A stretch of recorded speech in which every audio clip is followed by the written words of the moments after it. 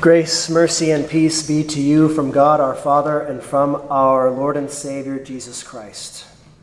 Amen. This second Sunday of the Easter season is not as packed as last week, and that's okay.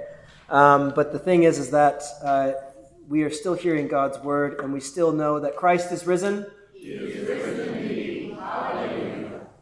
We know from our text today that this is a really great text for this first Sunday after Easter, because we hear about what happened the first Sunday after the day when Christ rose from the dead. Already, actually, it's talking about the day when he rose, the evening of that day, when Jesus comes to his disciples who are locked away in a room for fear of the Jews. And he comes and he says, "Peace be with you." And then about a week later, he comes to them again when the one who was conspicuously missing, Thomas, is there again, and he says the same thing. "Peace be with you." That in this time after the resurrection of Christ, there was still a lot of fear and foreboding, a lot of faithlessness in some way, a lot of disbelief. And I don't know if we should be very soft on the disciples or on Thomas for what happens here. The disciples are locked away for fear of the Jews, that they will be treated the same way that Jesus was. And in John's gospel, we hear that Peter and John have both run to the tomb and have seen it empty. And Mary Magdalene has said, "I have seen Jesus," and yet they are still locked away for fear. And Jesus does not come and do what we might do and say, "Shame on you. Where were you? Why weren't you there when I was dying and suffering and horrible things? And you know what? I said the kingdom was for you, but no longer. It's not for you anymore." No. Jesus comes and he says, "Peace. Peace be with you." And when he said this, he showed him his hands and his side. And in this, when he says, "Peace be with you," a lot of people think, and I like to think, that this is the rabbinical shalom. That when a rabbi comes and says peace, he holds out his hands as a blessing. He says, "Peace, peace be with you." And it just so happens that when Jesus comes and he says, "Peace be with you," in the same way and in the same time, he is showing them his hands. He says, "That's where your peace is found, in my hands and in my side. My peace is found in my blood that is shed for you."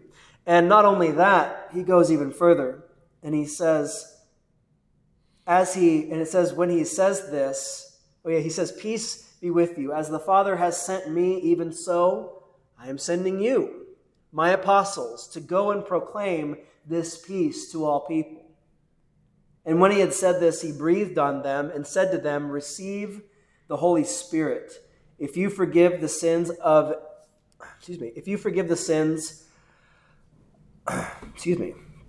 receive the Holy Spirit. If you forgive the sins of anyone, they are forgiven. If you withhold forgiveness from anyone, it is withheld." That in this way, he gives a gift that keeps on going throughout time until his coming again. That his church, through the pastors, through the men called to serve, he gives his church the absolution. That when you gather and you confess your sin and you hear that your sins are forgiven in the stead and by the command of Jesus Christ, you know that that is true. This is for you. It is for all people. It is for all who would believe and know that Jesus is the Christ, the Son of God. And yet there are many people who do not believe this. There are many people who are conspicuously absent from church nowadays, who once were in church but are no longer. And they may have their reasons. And, I'm not going to pick on anybody who was here last week and has been here all throughout Lent and just so happens not to be here today. That's not who I'm talking about. I'm talking about those who had been here or at a church for a considerable amount of time and then for a considerable amount of time have been conspicuously absent. And that may be for fear. That may be for any number of reasons. And the point is that we should not be too harsh, but also not too soft on them. Because I think the temptation when we read this account of Thomas, well, we first of all call him Doubting Thomas. And we chastise him on some level for saying it's a horrible thing for him to tempt God in the way that he did. To say, unless I see his hands and I see his side, I will never believe. That sometimes we say, well, maybe that's just what he needed. And maybe that's what some people need. They need something special. They need something more. But unfortunately, for them, that's not what God offers. God offers things in a plain sense. He offers his word and his truth through these means that aren't perfect. He has sent you a pastor who has a speech impediment. He has sent you a sinner to preach to you. And so nothing in this world is perfect. Nothing in this church is perfect except for the Word of God and the blessed sacraments that he has given to us to sustain us and to comfort us and strengthen us in our faith. That in these things he comes and he says, peace be with you. In his word, in his sacrament, in his baptism, in his body and his blood, in the absolution, he comes and he says, peace be with you. And if there is someone that is not here conspicuously, who has not been here for a long time, then it is our duty as Christians to go to them as brothers and sisters in Christ and say, come back. Come and see again what Christ has done for you. Come and hear what he does in his body and his blood. Come and hear how the Spirit testifies to the water and to the blood. Come and hear about how salvation has been won for you, how peace is for you, so that you would know comfort and joy in Christ. We live in a world where people want all kinds of proofs for things. We no longer really believe in miracles or in things that God does for us. And I think we're worse off for it. But thankfully, for those of us who are gathered here today, I know that when you hear God's word and you say, my Lord and my God, I trust that you do mean it. That when I say that Christ is risen, he is risen indeed. Hallelujah. That's not just to keep you awake, but that is to hear that you truly believe that Christ is risen from the dead and he has defeated death, that death no longer has dominion over him and you. That when you say, my Lord and my God, you mean it. And Jesus says to Thomas, when he makes this great confession, have you believed because you have seen me? Blessed are those who have not seen and yet have believed.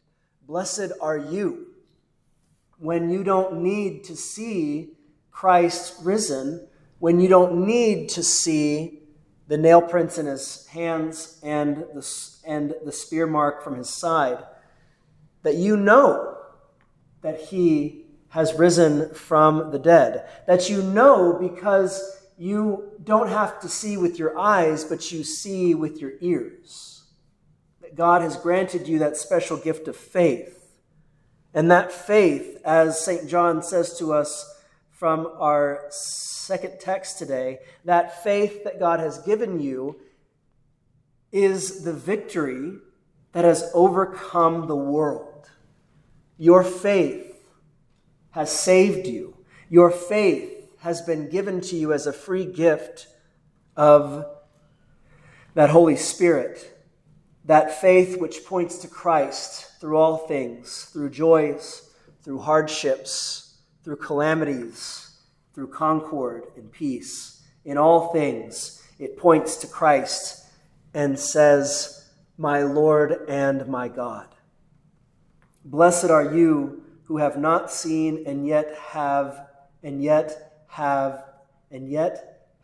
believed. Blessed are you when you hear the words that are written, so that you may believe that Jesus is the Christ, the Son of God, and that by believing in him you may have life in his name. Blessed are you as you come today to be given his body and his blood as a testament for his death and his resurrection from the grave, that you receive these things to be strengthened in faith toward him and in fervent love toward one another. Blessed are you when you hear and see. And the peace of God, which surpasses all understanding, will guard your hearts and minds through Christ Jesus our Lord.